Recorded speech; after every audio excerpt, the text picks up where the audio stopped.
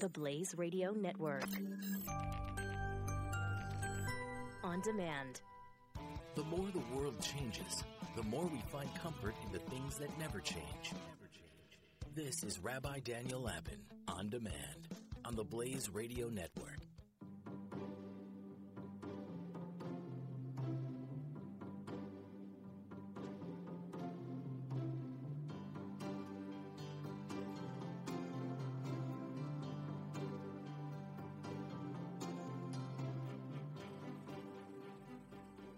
Hello, everybody.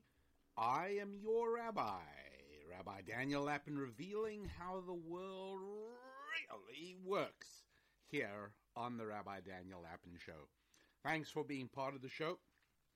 Thanks for being here and listening and for all you do to help promote the show, but more on that later on. Right now, let's dive into the difference between things that are the common concerns of all people in all places at all times versus the things that are not. Tennis is an example of something that is not. Marshmallows, some people like and some people don't. But the common experiences, things that regardless of whereabout on the planet, what period of time, always mean the same thing. The first time you ever hold your newborn baby, the feel of someone who loves you touching your skin, the feel of watching a sunrise, the sense of hope and possibility, the colder sense of looking at the moon on a clear starlit night. All of these things are very basic. The relationships we have with our parents, the relationships we have with our siblings, these are things that are always relevant. They are common concerns of all people. Now, we don't necessarily react to them all the same. How we treat our parents is very different across the entire spectrum of cultures on the planet. How we react to pleasure, how we seek out pleasure, whether there are any restrictions at all that we place upon our attaining pleasure, particularly of the sensual variety. All of those are extremely localized. They're cultural, they are specific, but the fact that those things all exist and that their power calls for some measure of formal reaction from each culture, that's common. So the general rule is that everything that is part of the common concerns of human beings everywhere, always, those are things that are seriously treated in ancient Jewish wisdom and the Bible. All of those things that are not common to all places and all people and all times, like tennis or marshmallows, those things are not discussed. Well, one common concern is laughter, right? People everywhere, in every time, have always laughed. Right? Some people have more reason to laugh, some people have less reason to laugh, but if you decided to talk about laughter in any of the languages on the planet, the people to whom you're speaking and who understand that particular language would nod their heads knowingly. They would know exactly what you're talking about, right? In a way that if you gave a talk in some remote country's language on marshmallows or tennis, they would shake their heads. They would scrunch up their eyebrows. They wouldn't know what you're talking about. Speak about laughter, everybody gets it. Laughing is a common human experience. It always has been. And therefore, in the context of what I just said a moment ago, we would expect to find the Bible talking about laughter. And sure enough, it absolutely does. Where and when? Well, here's where it gets kind of interesting. Out of 13 mentions in the Hebrew Scriptures in the Old Testament, 12 of them are in the 5 books of Moses, and one of them is in the book of Judges. That's it. Of the 12 that are in the 5 books of Moses, 9 of them are clumped and concentrated together in 5 chapters, Genesis 17 through 21. And then there are a couple more. But the overwhelming majority of them are just in those 5 chapters. That's it. What are those 5 chapters talking about? Well, they're talking about Isaac, the firstborn Hebrew, right, and the son of Abraham and Sarah. Now, the most important and seminal event in the life of Abraham was when Abraham, his father, understood God to be asking him to sacrifice him. And so there is the entire account of how Abraham took Isaac up to Mount Moriah, and on the way Isaac said, you know, I see you've got the wood for the sacrifice we're doing, and you've got the knife to slaughter the animal, but where's the animal? And probably with his heart breaking, Abraham said, God will provide, my son, God will provide, don't worry. And then Abraham ties Isaac down on the altar, binds him till he is immobile on the altar. Isaac, who is, or he's not a child at this point, he's already in his 20s or 30s, and at this 37, I think. At this point, you just got to do a little bit Genesis arithmetic to find that all out. And at this point, Isaac, having allowed himself to be bound, is ready to be slaughtered in accordance with God's wishes. Turns out that that's not at all what God wanted. God corrects him and says, that's not what I want you to do. And Abraham finds a ram, a male sheep in the undergrowth, and sacrifices him instead. That's the seminal story in Isaac's life. And Isaac's life is the area in which this entire placing of the word laugh or laughter is found again and again and again in Isaac's life. Well, not surprisingly, you won't be shocked to hear that Isaac in Hebrew, Yitzchak, actually means he will laugh. And so Isaac's name actually captures the topic of laughter, and we find there were all kinds of expressions of laughter surrounding his birth. His mother laughed, and there was laughter on the part of his half-brother, and later on, Isaac and his wife Rebekah laughed, and all kinds of instances, but the overwhelming majority of them surround the life of Isaac. And what I would like to do is welcome you into my workshop while we try and dissect what's going on here. Try and figure out, why is it that something as human as laughter, which obviously should appear in the definitive book of the human experience, namely the Bible, that the word does appear, but instead of being distributed, fairly randomly throughout the book, you would have thought that plenty people would have laughed, right? But instead of that, we find that mention of laughter is concentrated heavily around the life of Isaac.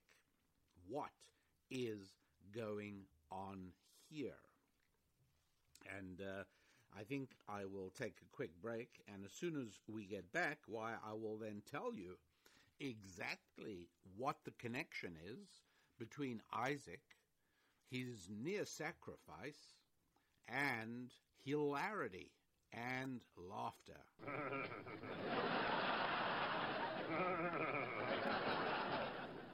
website, as you'll remember, is www.rabbidaniellapin.com. And the resource that we want to draw to your attention this week is called Perils of Profanity. You are what you speak.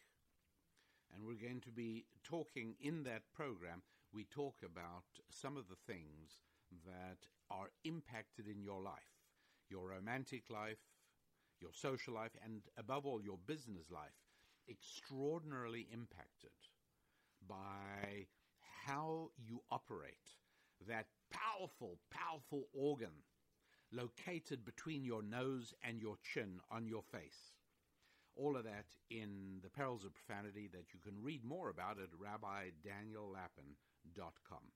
Back with you in just a moment. The Blaze on Demand. The Blaze on Demand. This is Rabbi Daniel Lapin. Hi, I'm Rabbi Daniel Lapin, and Retirement Curveball is a book by a finance expert that I respect, Dr. Tom McPhee. Whether you are thinking about retirement, are already retired, or have never given the big R even a thought, now is the time to welcome the contents of this book into your mind. The book is filled with compelling aha moments and will motivate you to make some highly effective changes in how you manage your money and your life. I know Dr. Tom McPhee and his terrific book, Retirement Curveball, and I do recommend it. Get the book at retirementcurveball.com or on Amazon. We now return to Rabbi Daniel Lapin on demand on the Blaze Radio Network. We're back together again on the Rabbi Daniel Lapin Show. Your rabbi, privileged to serve in bringing you the revelations on how the world really works. Okay, so look, everybody understands that in order for a society to function, there have to be certain laws, certain rules, certain regulations. Liberalism understands this. Conservatism understands this. By the way, I'm not talking about liberals and conservatives, because some do and some don't. I'm not talking about Democrats or Republicans, but I'm talking about the two philosophies at opposite ends of the spectrum, liberalism and conservatism. And everybody understands that you have to have these rules. Now, it's self-evident on things like we're all going to stop when the traffic light turns red. When it turns green, we will go. Everybody gets that, because the consequences of violation are immediate and usually painful. And so, little argument about that. You never find liberalism saying this is an unfair infringement on people's rights. People should be able to go whatever the color. You don't hear that, right? Because it would sound absurd. The only difference between the red and green traffic light and other rules and laws, such as if a man fathers a child, he should do that while married to its mother, and the two of them should then raise that child. Now, that's a rule. It makes society work better just the way the red-green traffic light rule does. The trouble is that violating this particular rule appears to carry no penalty. It looks as if you can go ahead and, as a man, impregnate women and pretty much do so with impunity. If the law catches up with you and they will try and get child support, but if you don't have anything and you're on welfare, by and large, you can get away with it. And what happens if you've fathered 10 different children by 10 different women? So fine, it's one of the costs of freedom. This is how it's looked at. The notion that you move very quickly to a tipping point at which society no longer functions for a variety of specific reasons, it's the same as the traffic light rule. You know, if one or two people in a city go through a traffic light once a month, we can deal with that. There may be an accident, there may be tragic occurrences, but you penalize the person. You keep it under control. You haven't reached a cascade point. But if, as in many other countries around the world, far more people disregard the traffic light than pay attention to it, then it just cascades out of control and it becomes a meaningless thing, and driving becomes what it is. And you're all familiar with what happens then. But it's not that easy to see things where the consequences are less immediate and less fatal and less dramatic. Not at all as easy. So conservatism says, look, society works best when people govern themselves, when people regulate their own behavior, because in the final analysis, there are not enough policemen in the country to police all the policemen who need policing themselves, while they're doing the job of policing the rest of us. So conservatism says this works better if we all self-regulate. Obviously, to do that, you have to be raised in a certain way. If as a child you are not raised in a law-abiding environment, then it's extremely unlikely that you're going to become one magically as a teenager or as an adolescent or as a young adult. And sure enough, we see that a family, an intact mother-father-headed family, is the very best environment for creating human beings capable of self-regulation, right, within a Judeo-Christian cultural context. That's how it works best. Children that just happen into the world through accidental impregnations and are raised partially by television, partially by the state, partially by single moms who have many other children, fathered by many other men. When that sort of thing happens in a society, and by the way, it's not just America. In England, in the United Kingdom, it's exactly the same. And the numbers actually may even be worse there than they are here. I've been trying to lay my hands on the exact numbers. A little bit hard to get clear, but they're certainly close enough that neither Great Britain or the United States can smile complacently and say, nothing to worry about. No, both places have a great deal to worry about because, again, when a certain percentage of births are babies born into situations in which they are never going to acquire the qualities of self-discipline, self-restraint, self-regulation, not going to happen, we then have a very real problem brewing there. And sure enough, one of the fundamental distinctions between conservatism and liberalism is that as conservatism believes that society works best when every individual citizen is self-regulating and self-disciplined, and in that kind of world, it makes perfect sense to restrict the power of government. But liberalism says the individual should be free. We are the noble savages of Rousseau's, Jean-Jacques Rousseau, the French muddled intellectual's bizarre thinking, and all regulation, such as there should be, must come from central government. And so, obviously, stronger government is the dream of liberalism, weaker government is the dream of conservatism.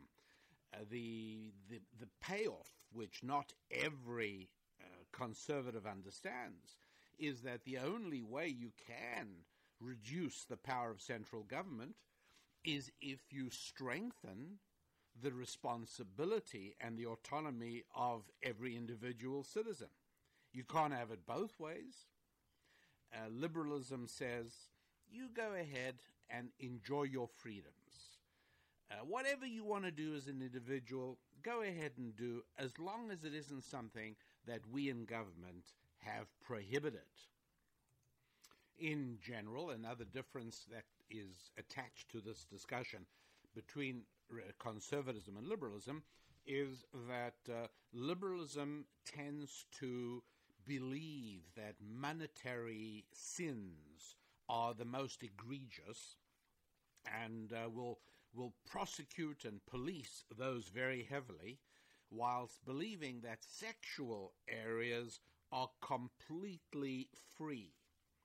Conservatism tends to see monetary interchange essentially as a tool of freedom, and again relies on caveat emptor, allows on individuals to take care of their own financial interests rather than setting up government authority to nanny and protect, whereas conservatism tends to recognize sexual sexual liberation or concupiscence as essentially mechanisms that undermine the durability of society. There's a very, very big difference between the two. So whereas, in fact, right now we're seeing liberalism saying, me too, we also regulate sexual behavior, what they really are talking about is regulating very strenuously and appropriately sexual behavior between adults and children, or sexual behavior that doesn't involve a consenting woman. Again, you'd hardly think that a civilized society needs to even talk about these things, but once you've successfully, over the last 60 years, you've successfully removed the entire concept that there is such a thing as individual responsibility, individual restraint, individual self-discipline. Once you've taken that away, then obviously you're going to have to strengthen government. But I don't think I have to remind you that the behavior that you find today from men towards women, sexually speaking, you never used to find in 1960. It just wasn't here.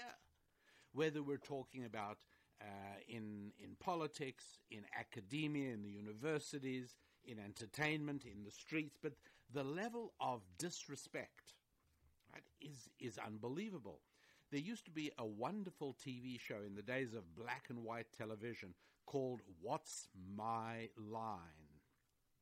And I find it absolutely fascinating. I've looked at a number of episodes. One of the things I've noticed is that whenever the contestant is a woman, there's a certain gallantry on the part of the two men on the team.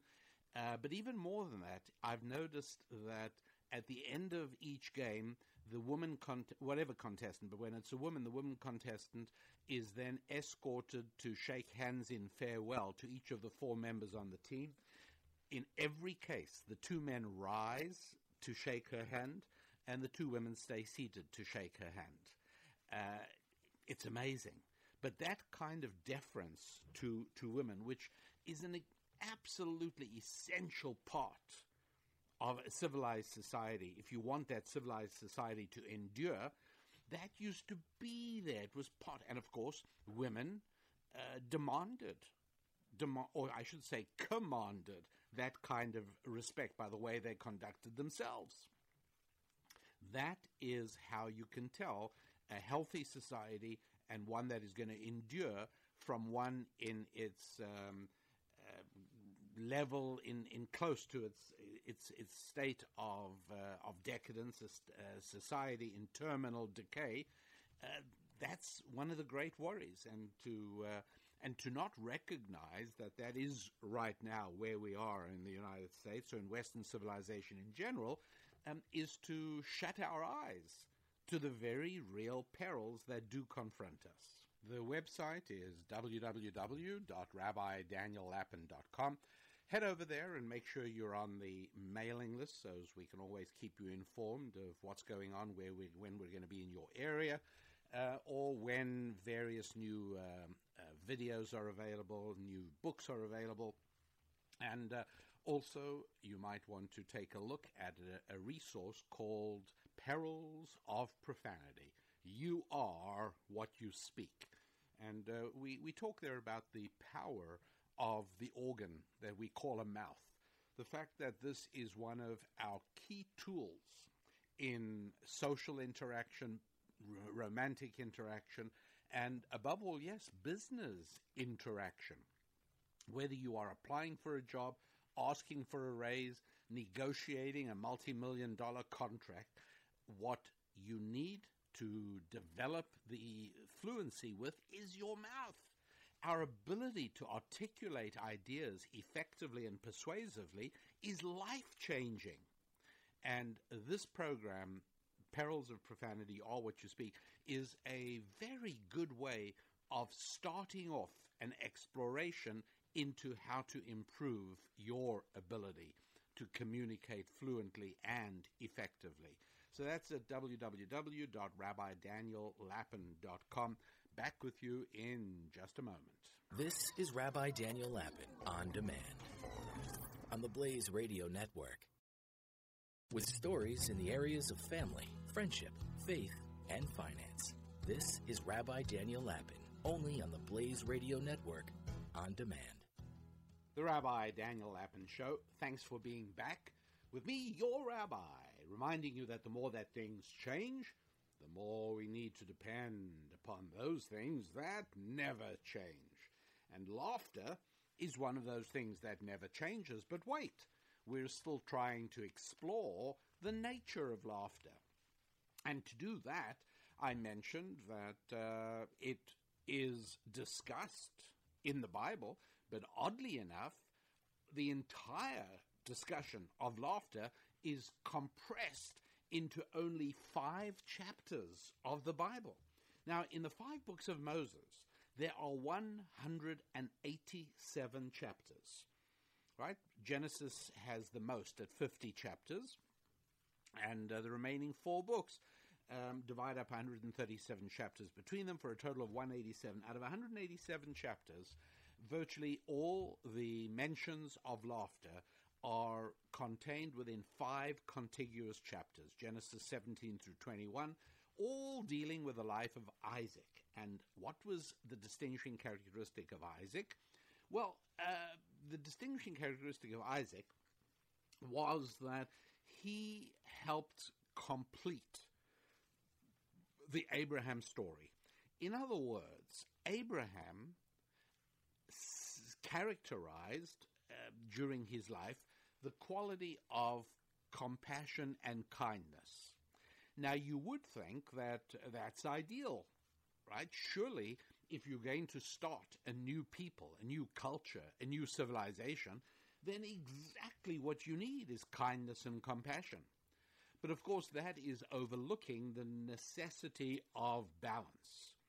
And anybody who has tried to raise children on the basis exclusively of kindness and compassion knows that you run the risk of raising monsters, not children.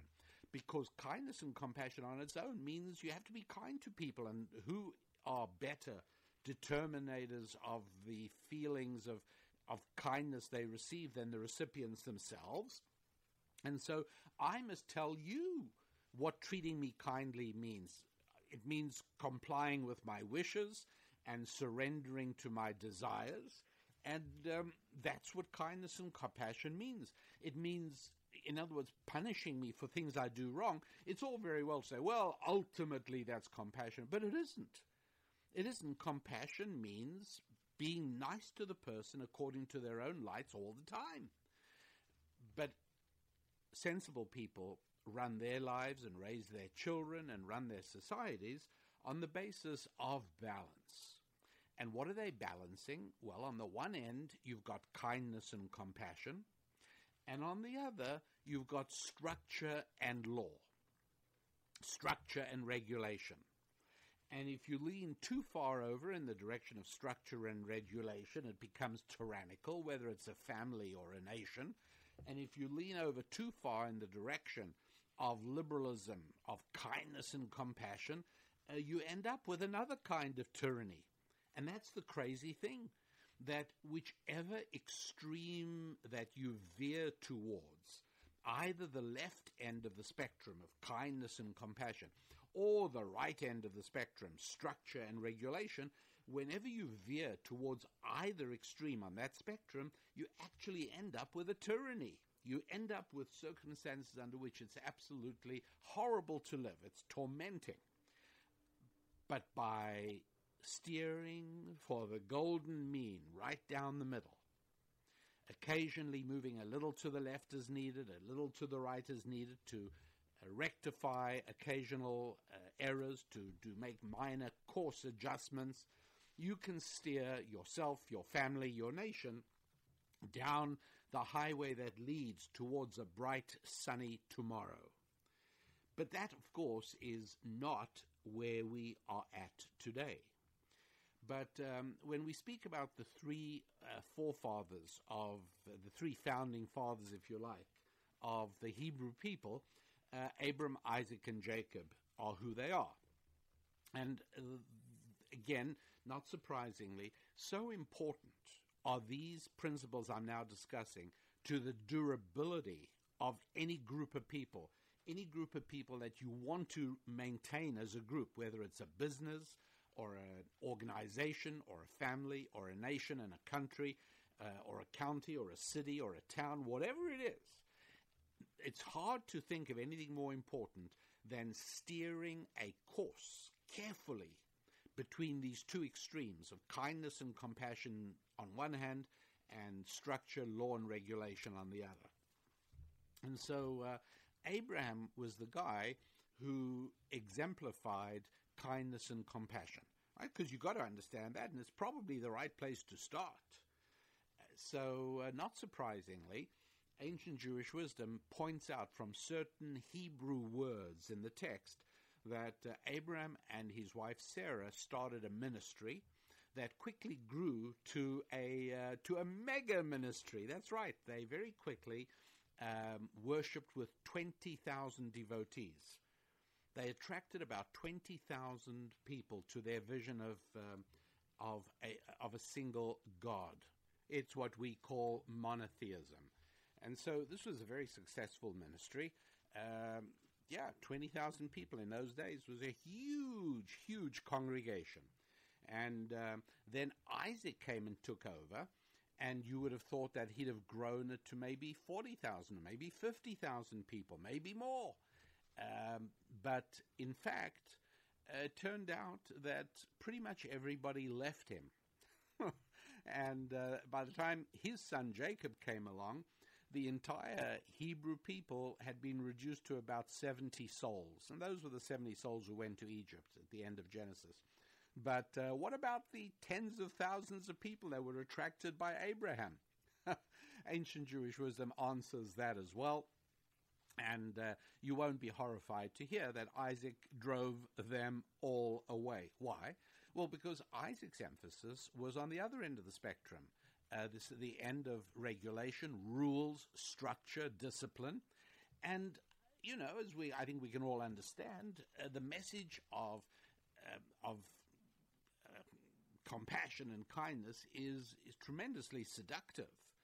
And it's one of the reasons that liberalism finds it so easy to gain adherence, whether elsewhere in the Western world or in the United States or in Canada, where liberalism says, hey, kindness and compassion from government. Whatever you need, we'll give you. We'll provide. You want security? All you got to do is surrender your freedom. After all, what is freedom other than some untouchable abstract? So don't worry about your freedom, but your security will take care of you all the way, from the cradle to the grave. Any need you could possibly have, we'll take care of you.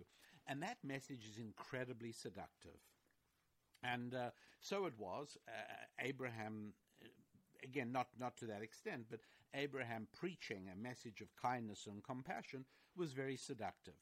Isaac comes along, and again, he's the guy who agreed to be bound, literally and figuratively. The laws of God were like straps around his body, and he accepted that willingly. He presented the alternative, equally necessary viewpoint of structure and laws that, yes, when the light turns red, you put your foot on the brakes and you stop your car. That's what you do. Not that Abram would disagree with that, obviously, but I'm sure you get the idea. And then along comes Jacob finally and provides the synthesis between the two. And Jacob shows the way. And that, of course, is the start of the Hebrew people. That is what we call the children of Israel. Israel is another name for Jacob. And it is the children of Israel or the children of Jacob. Yeah, we're not called the children of Abraham or the children of Isaac. Why? Because Abraham was the left end of the spectrum, Isaac was the right end of the spectrum, and Jacob was the one who steered us all the way down the middle, keeping a firm grip on both kindness and compassion, coupled with structure and law and discipline.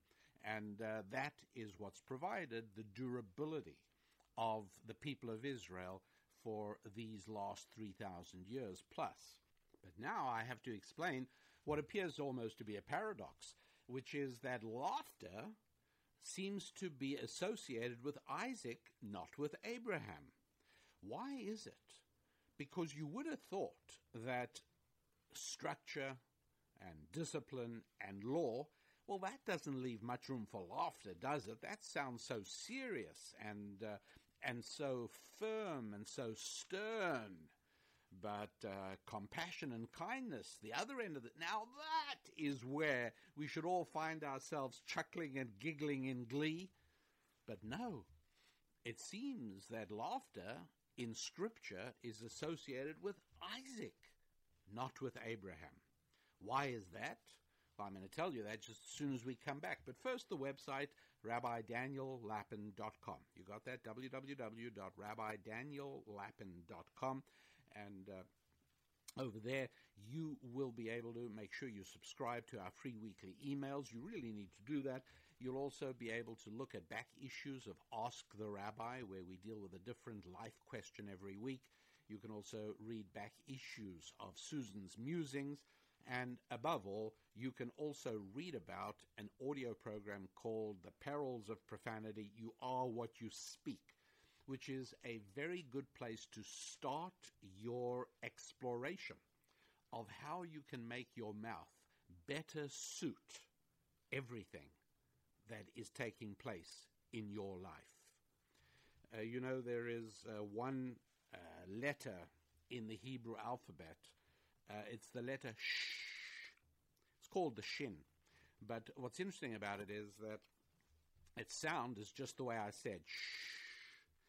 And you know where this letter can be seen? Anytime you enter a Jewish home, you will find on the right side of the door as you walk in, you will find a little box attached to the door frame, lying at a bit of a slant at a 45-degree angle. That is called a mezuzah. And if you look carefully, you will notice that the one Hebrew letter that is imprinted on the casing of that mezuzah is the letter shin. That letter. Why is that? Well, there are a number of reasons, but one of them is the idea that now that you are entering this house, be careful how you use your mouth. In other words, the idea that God is providing here is that the mouth can do an enormous amount of good, and it can also do an enormous amount of harm. You can help and heal. You can hurt, but you can also help. You can do good for people with your mouth, but the dangers of what you do wrong with your mouth in speaking about people, against people, harshly towards people. And so it's just a little lighthearted reminder to be cautious with your mouth as you enter this house. Anyways, a whole lot of information on the mouth in the audio program called The Perils of Profanity, which you will see on the website at RabbiDanielLapin.com. And in just a moment, back again to discover why is it that laughter is more associated with the world of structure, law, and order, and not associated with a world of freedom and concupiscence and license and compassion and kindness. And yeah, those things all kind of do go together. What's going on here? Back in a moment. You're listening to Rabbi Daniel Lapin on demand on the Blaze Radio Network. Find more at theblaze.com/radio. Don't miss the Morning Blaze with Doc. Hey, is this all the chemical weapons? No. I mean, yes. Those are the declared chemical. We see all those bottles. These are the ones you're declaring are chemical weapons. Are chemical weapons. Those might be. Bosun's over there, but you're not declaring those ones. No. These are not declared. This is the undeclared. Okay. But you take those, you take that whole box. Go ahead. The Morning Blaze, weekday mornings 6 to 9 Eastern on the Blaze Radio Network. Revealing how the world really works. This is Rabbi Daniel Lapin, On Demand, on the Blaze Radio Network.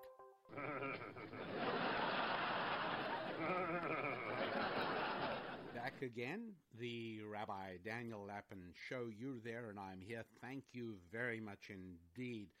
Joining and participating in the show that boasts only organic ingredients, possibly the most organic show in the entire digital universe.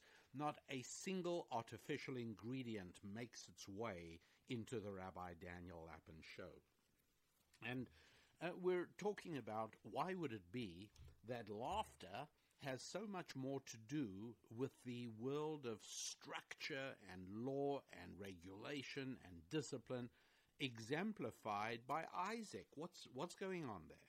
And I think one of the best ways to demonstrate that is a series of cartoons that was enormously popular between about 1980 and 1995. It was called The Far Side, and it was by a cartoonist who grew up in Washington State by the name of Gary Larson. And if you've never seen these, you might want to look out for them. They don't run anymore, but there are all kinds of collections of them, and they keep showing up in books. And they were rather clever. What they were was illustrations of conversations and activities being conducted by animals. And so you'd sometimes, you'd see cows talking with one another about people, and it was just really clever. It was well done.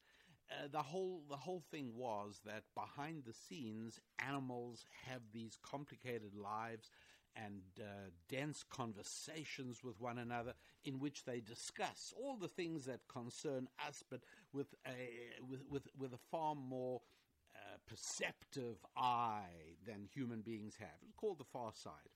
Anyways, look, very funny. I thought they were clever. But I also realized that if perchance we found ourselves living in a world where animals really did converse, then they wouldn't be funny anymore. The whole reason that Gary Larson's Far Side cartoons were funny is because they violated a sense of what is.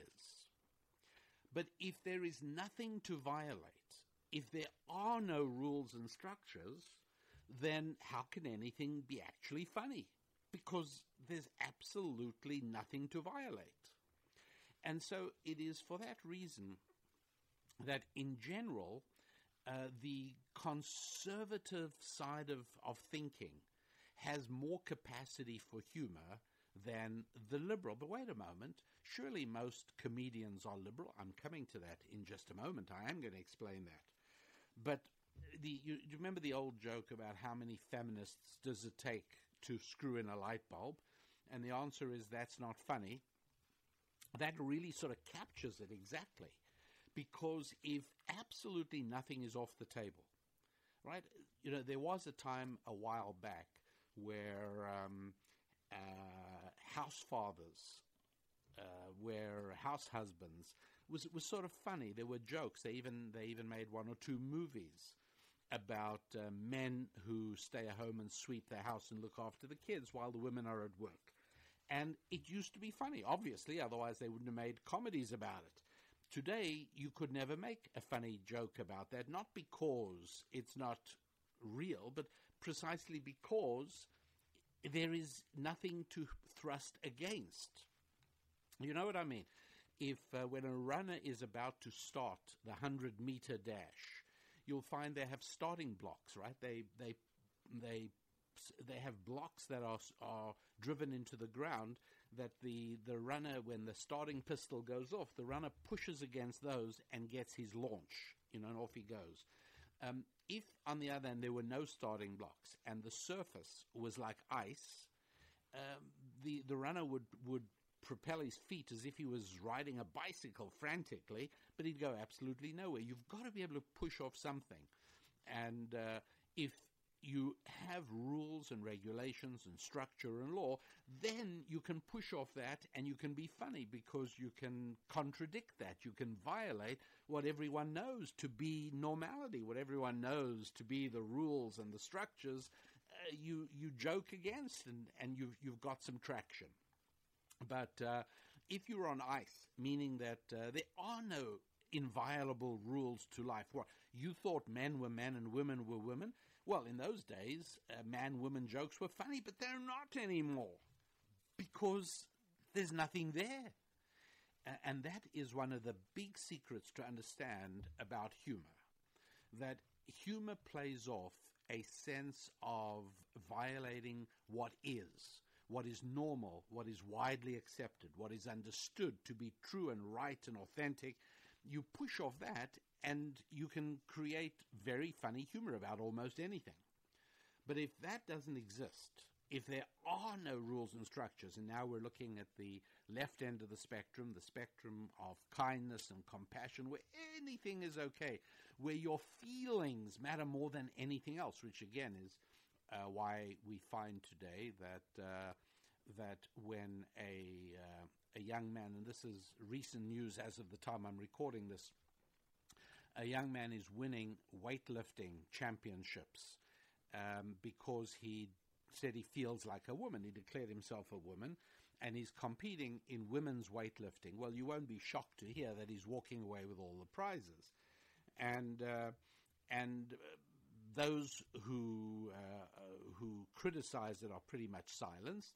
Those who support him say, I couldn't believe my eyes, and I tell it to you, this is absolutely true. I read this as a comment from somebody in the school that supported the young man.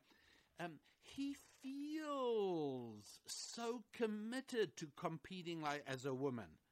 Well, that answers it, doesn't it? I mean, that settles it, because feelings matter most to the kindness, compassion end of the spectrum. Facts matter most to the structure and law and discipline side of the spectrum. Facts versus feelings always is the case. But that's what humor is. Humor is always pushing against the facts. Strip away the facts and turn everything into feelings. There truly is no humor there. But wait, all the comedians that you can think of are lefties. So what is going on here? Well, that's very simple. Think about the three main categories that all humor falls into, right?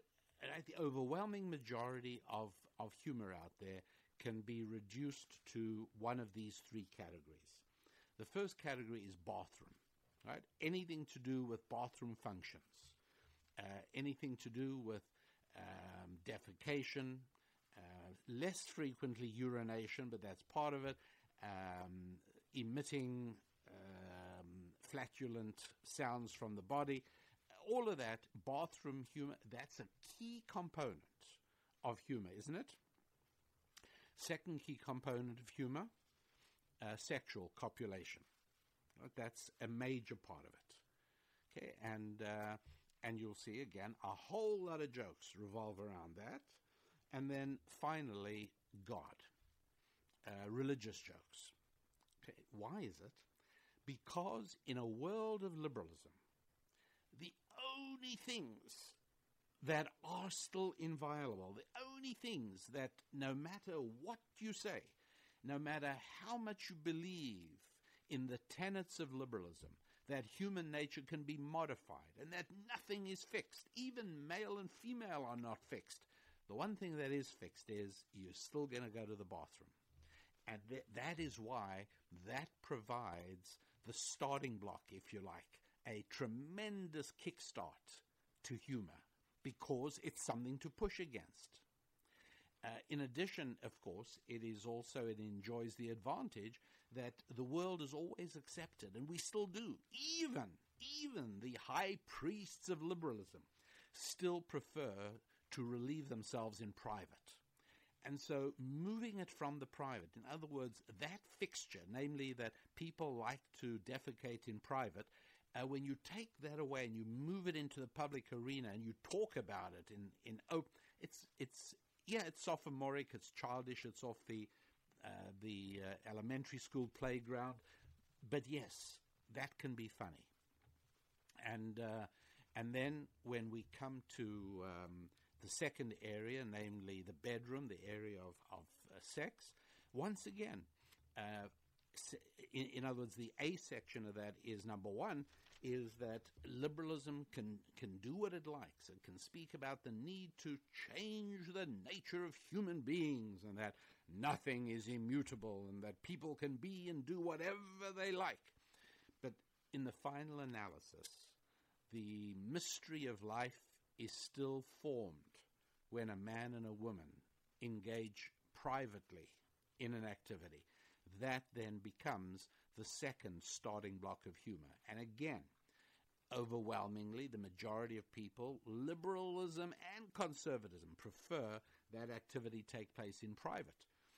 When it moves, even in its basic forms, into public, people say, ooh, get a room, right? Because everyone senses it doesn't belong in public.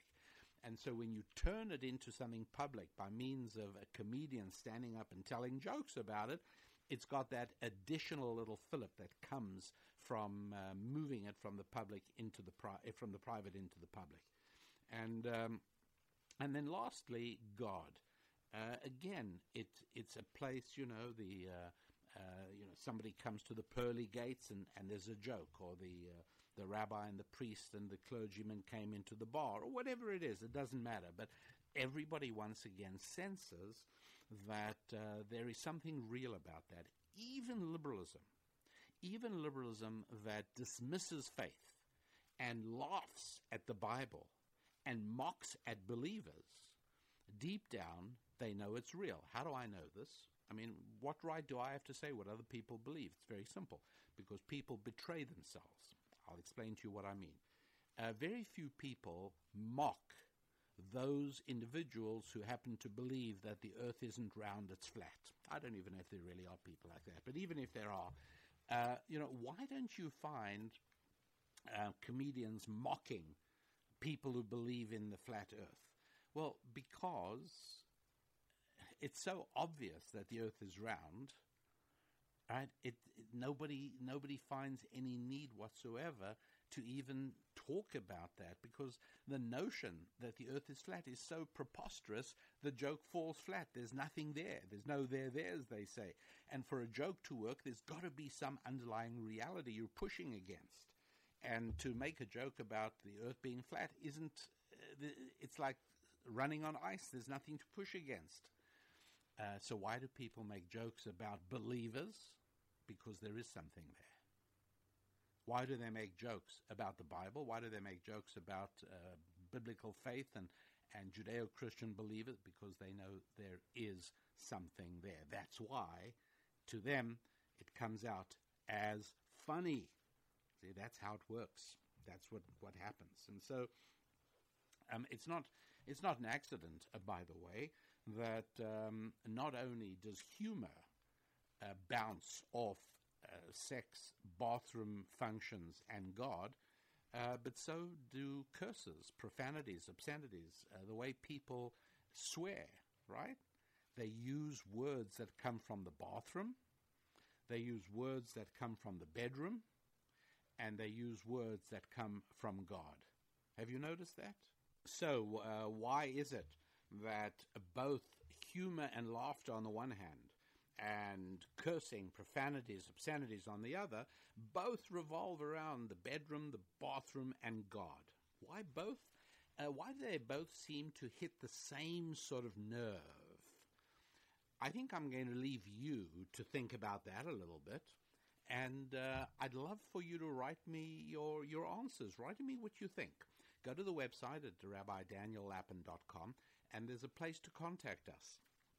And go right there and let me know. Let me know exactly what you think, or or there's a place even to comment over there about the show you've just listened to. But wherever it is, I will get a chance to see it, whether you use the contact us on the website or you go to the website and you leave the comment.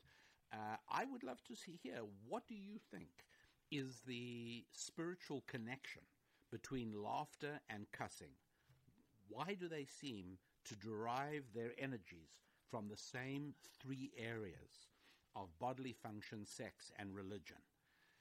Maybe I'll provide answers a week or two down the road. But for now, take a look at the audio program, Perils of Profanity. You are what you speak.